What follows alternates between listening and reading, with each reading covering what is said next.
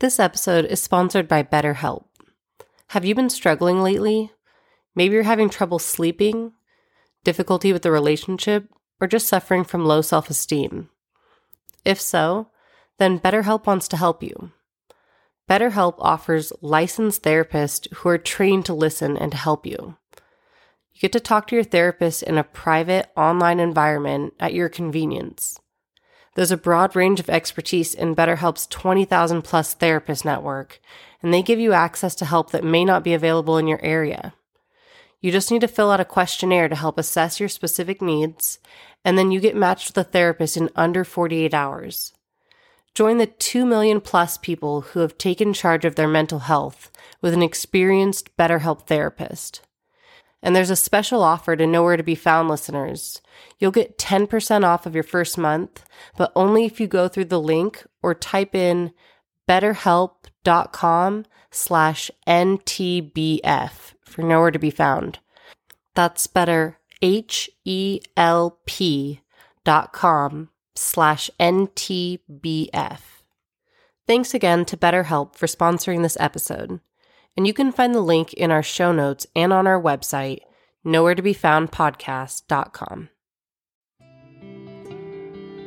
Tonight's episode is brought to you in part by Bruno Made, where you can find a large selection of custom handcraft pieces that fit perfectly in your home.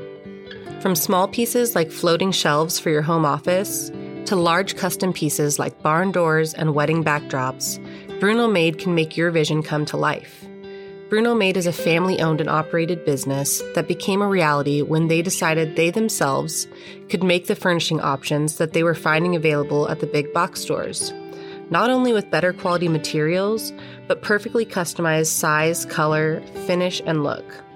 Their customers appreciate not only their designs, but their affordable prices. From their family to yours, shop Bruno Made on their Etsy shop at www.brunomadeshop.etsy.com and use the code NOWHERE for 10% off of your order today.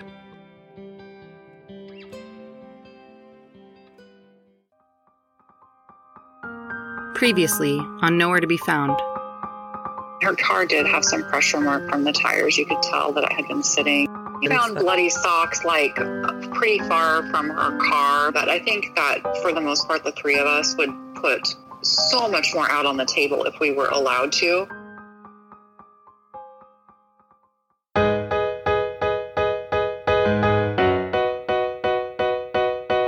I'm your host, Amanda Papineau, and this is Nowhere to Be Found.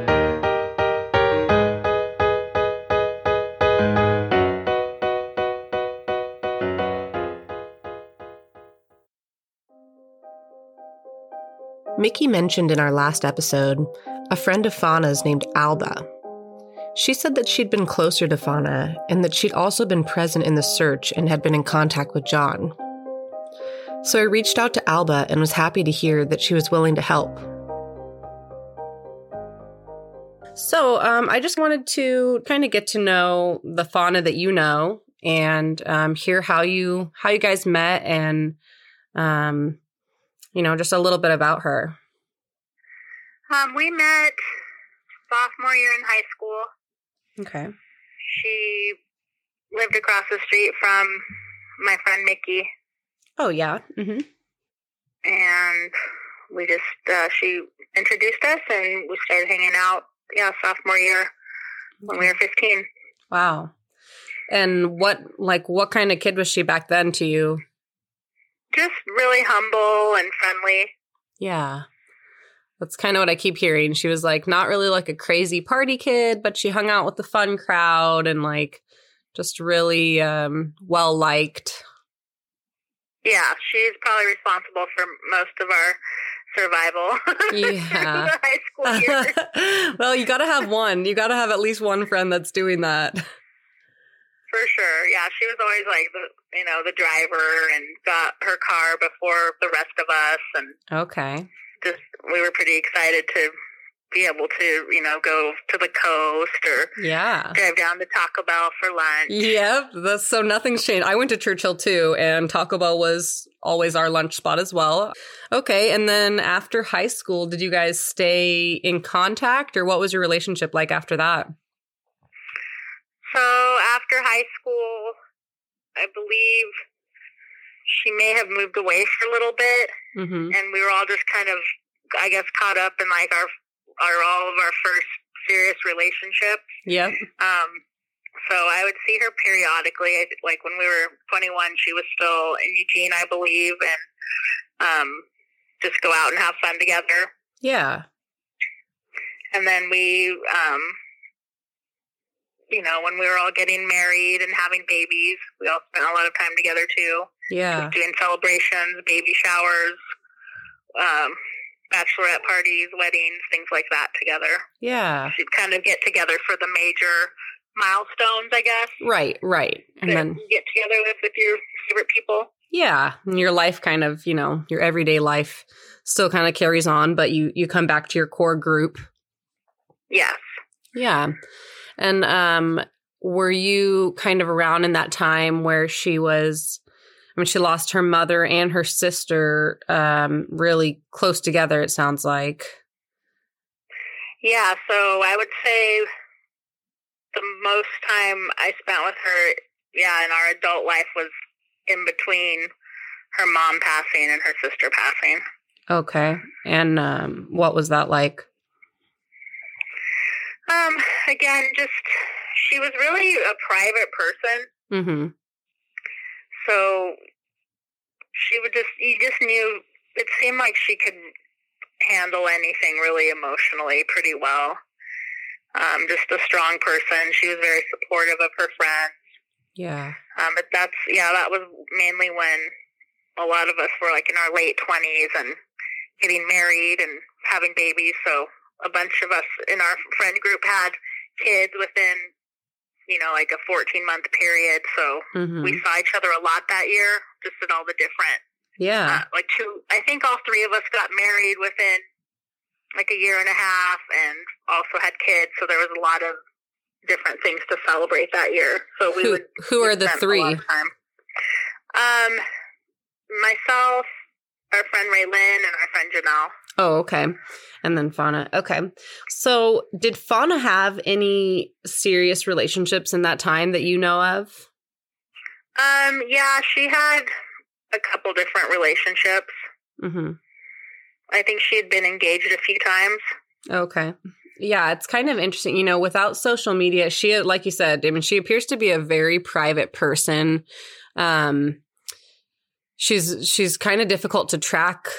Yeah, I've never met her. So, just trying to get to know her through other people. She doesn't have a Facebook. She just doesn't really exist on the internet. And it's made this a little tougher, but also it's kind of refreshing that she doesn't have any of that stuff. Like, she just seems to be someone who is able to live a little more in the present because of that, which is really different. Yeah, it's nice to have somebody just have their own independent thoughts. Right? Yeah. Not influenced by so much of what they see around. Absolutely. And John, too, I was able to speak with him for a good amount of time. And he's very unique in that sense, too. Doesn't have a TV at the house, doesn't have internet, didn't even have a phone that had caller ID before all of this happened. And that's such a unique situation these days, kind of jarring, where I was like, what? You don't have a TV? Like, that's unimaginable to me. But it really, I think, opens up people's lives to be able to, like you said, kind of think for yourself and break free of this, like, I don't want to call it like, sheep mentality is kind of like the term for it. But they've seemed to like been able to escape that a little bit. So I found her phone number probably 6.5 years ago or so. Mm-hmm. I looked her up online because I hadn't talked to her since around the time my kiddo was born. Mm-hmm. And all the stuff happened with her sister. Right. Because she just, I think, wanted some privacy and yeah, was trying to deal with that. And but I found her, and she was really surprised that I was able to find her number online. It really tripped her out. Really? Mm-hmm. Like in a bad way where she was like, I need to maybe get that off of there? She just didn't really, she never had really pictured that somebody could just look her up like that and find her. Her phone number. That's interesting. Yeah, there's a couple of things that kind of stood out like that. So moving forward, you guys, you were reconnected like about 6 years ago, you said, and then how often were you in contact with her, would you say? Just, said we'd talk again, and then 4 more years, maybe 5. Okay.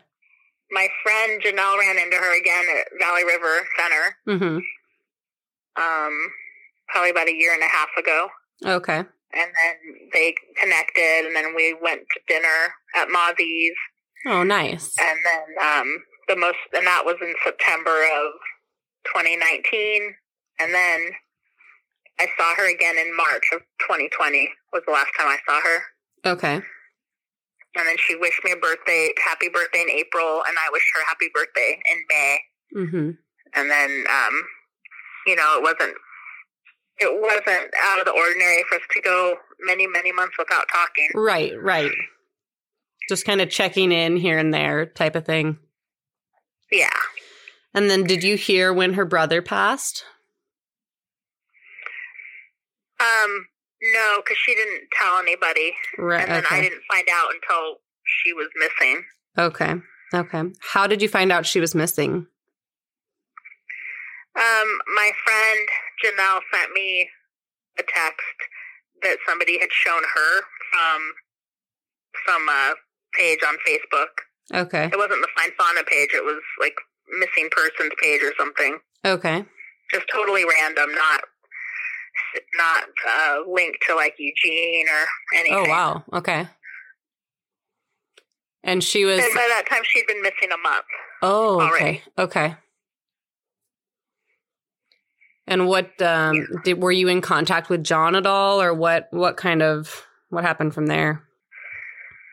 Janelle contacted him, I think, that day or the next day. Mm-hmm. And then, I couldn't really bring myself to talk to him at that point. It was like too much for me. Yeah. Within 8 days, though, we met him and started looking for her. Okay. It's like we found out on a Friday that she was missing, and then just kind of tripped out about it all weekend. I went and got flyers on Monday, hung them up around Eugene, and then that next weekend we were with John up on the Mackenzie looking at those areas because that's where she had most recently had sightings. Right. Okay. Yeah, I'd heard that. They ended up being false, but that's where we went. He said some of the eyewitness reports just kind of fell apart and just unraveled from there. You guys unfortunately wasted some time looking up in that area. Yeah. So I thought it was unusual because she never really talked about the Mackenzie River. She always talked about the Illinois and Rogue River. Okay. So when I spoke with John, it was very interesting to me, and I there are a lot of theories out there of what could have happened.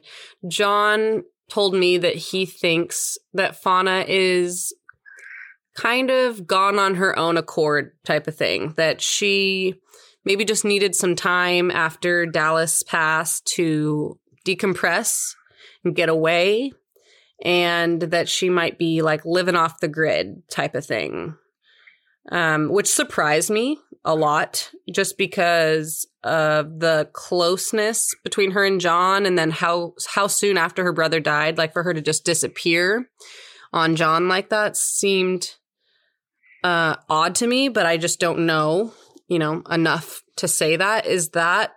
How do you feel about that? I don't want to think she did anything on purpose or would let everybody worry or... Right. But, she has definitely proven she might not really need people like the rest of us need to be around people. Yeah. Well, and I asked John, has she ever talked about that before? Like saying, oh, I wish I could live in a cabin in the middle of nowhere, or I wish I lived on an island or anything like that. And he kind of led to yes, that maybe she'd talked about Idaho or Colorado and just kind of getting away. And so that is certainly a better alternative in my mind to some of the other options. But very unique and you just don't hear that often, Yeah, I know she didn't have a problem camping alone. Okay. Which I would never, ever do. That sounds horrifying to me. Yes. I'm so creeped out by everything. Yeah, me too. And that she was traveling without a cell phone, possibly, that horrified me. Like, as a woman traveling alone, I can't think of anything I would do less.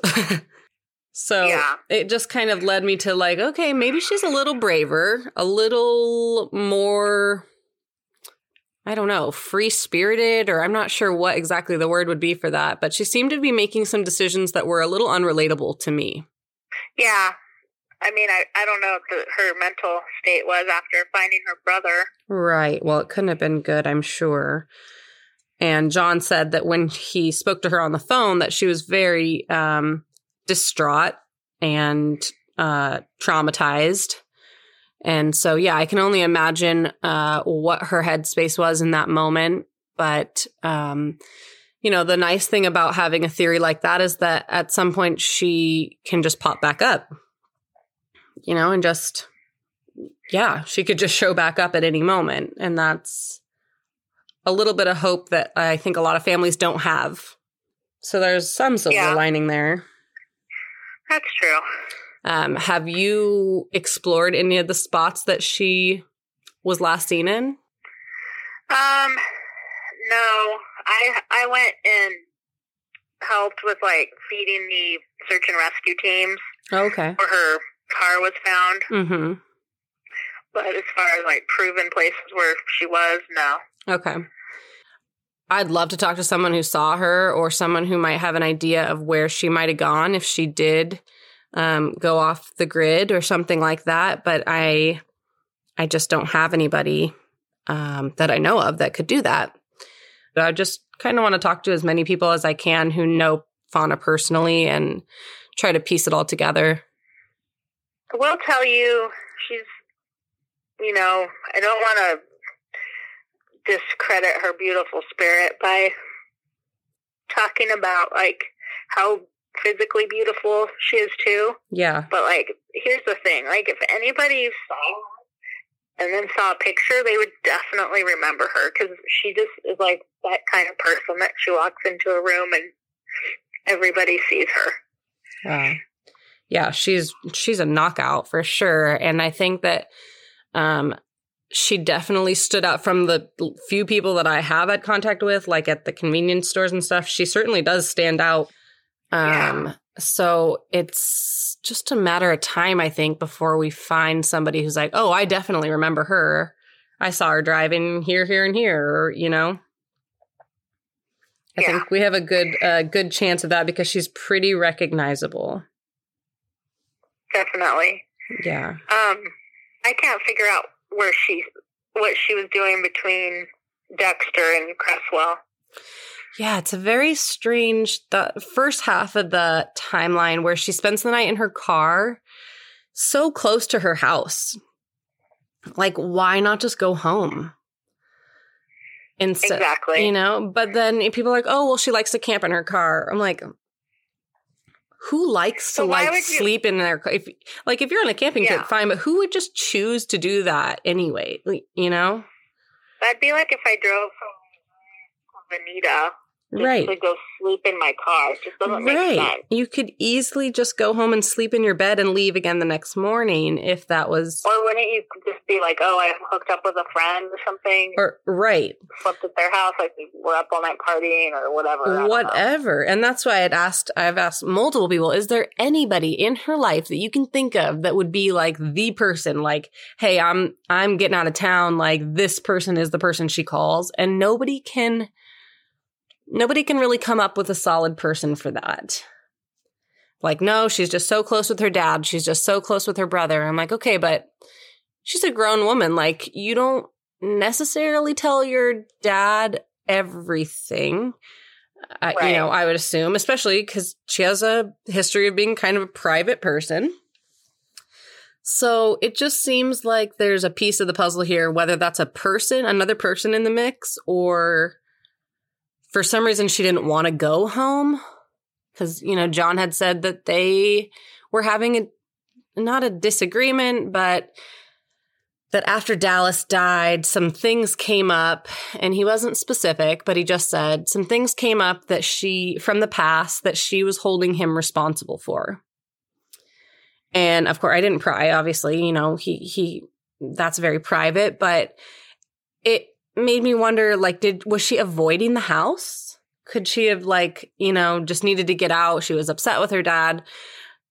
She knew she probably should go home because why spend the night in the car, but for some reason was just opposed to that idea. Could be.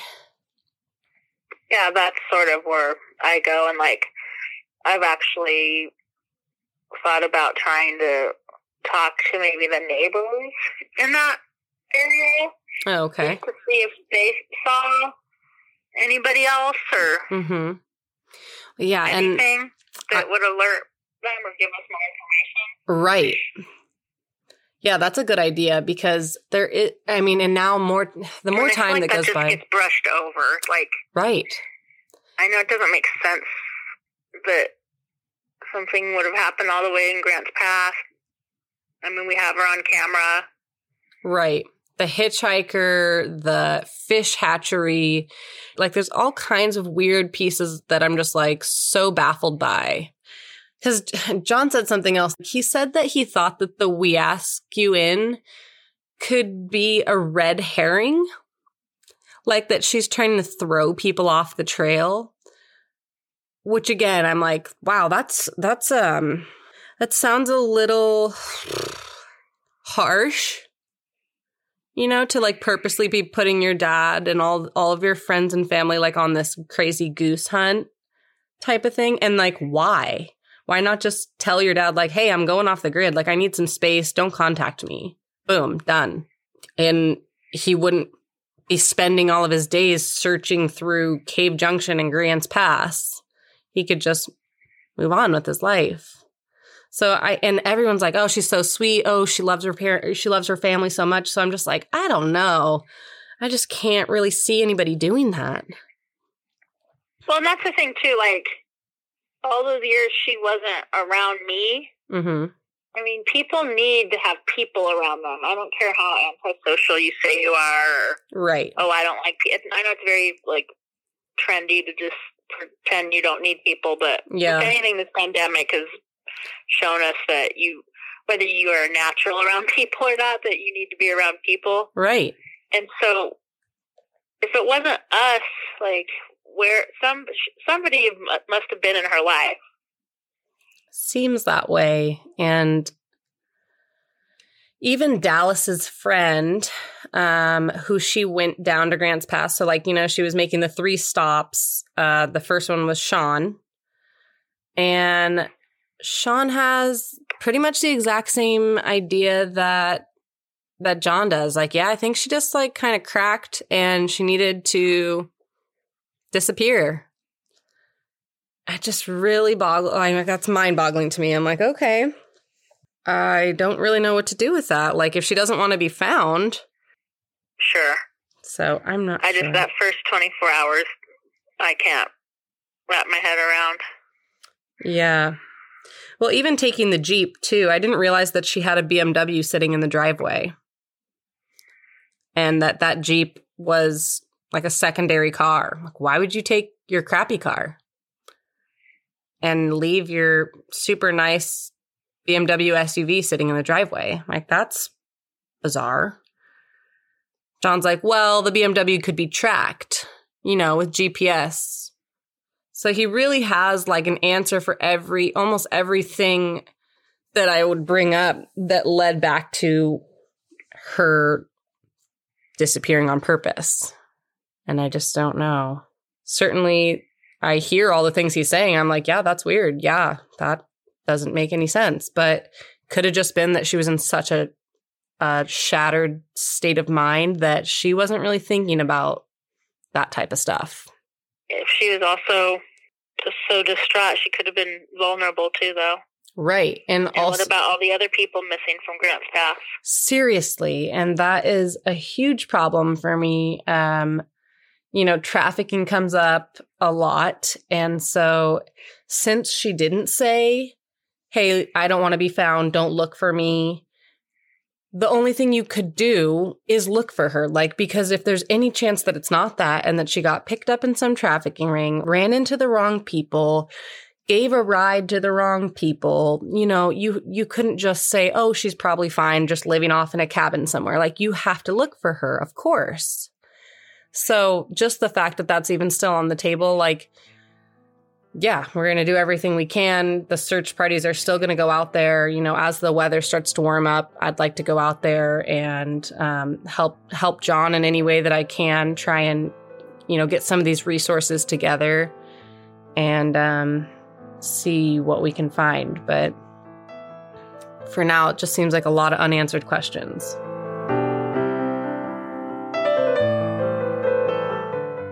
Since starting this case, I've tried to dive into Fauna's personal life before she disappeared to get an idea of what she was like and who her friends are. Besides Sean, it seems most of her friends that we've talked to knew her best in her 20s and 30s. We know that around that same time, Fauna's life took a very sad turn with the loss of her mother and her sister. And it seems nobody's been able to keep in consistent contact with her since. Makes me feel like she was either very isolated or there's someone out there that we don't know about. I'd like to thank our sponsors at Oregon Wild Rice. I love that this rice is locally grown and sustained right here in Harrisburg, and I was blown away by how flavorful and nutritious Oregon Wild Rice is. Their rice is a healthy, delicious, better choice side dish. So thanks again to Oregon Wild Rice for sponsoring Nowhere to Be Found, and I'll post the link to their website in the show notes so that you can check them out. Next time on Nowhere to Be Found. Yes, my name is Philip Taft, and I'm a licensed clinical and forensic psychologist. This is a woman who had been through other very close, very serious losses. And so, unfortunately, she was quite skilled at, dealing with loss in her life. That's more of what I refer to as the animal brain. We've been asked how our listeners can contribute to the show, so we set up an account with Patreon. Check out the link in our show notes if you're interested in supporting our cause. You can also find it on our website, nowheretobefoundpodcast.com.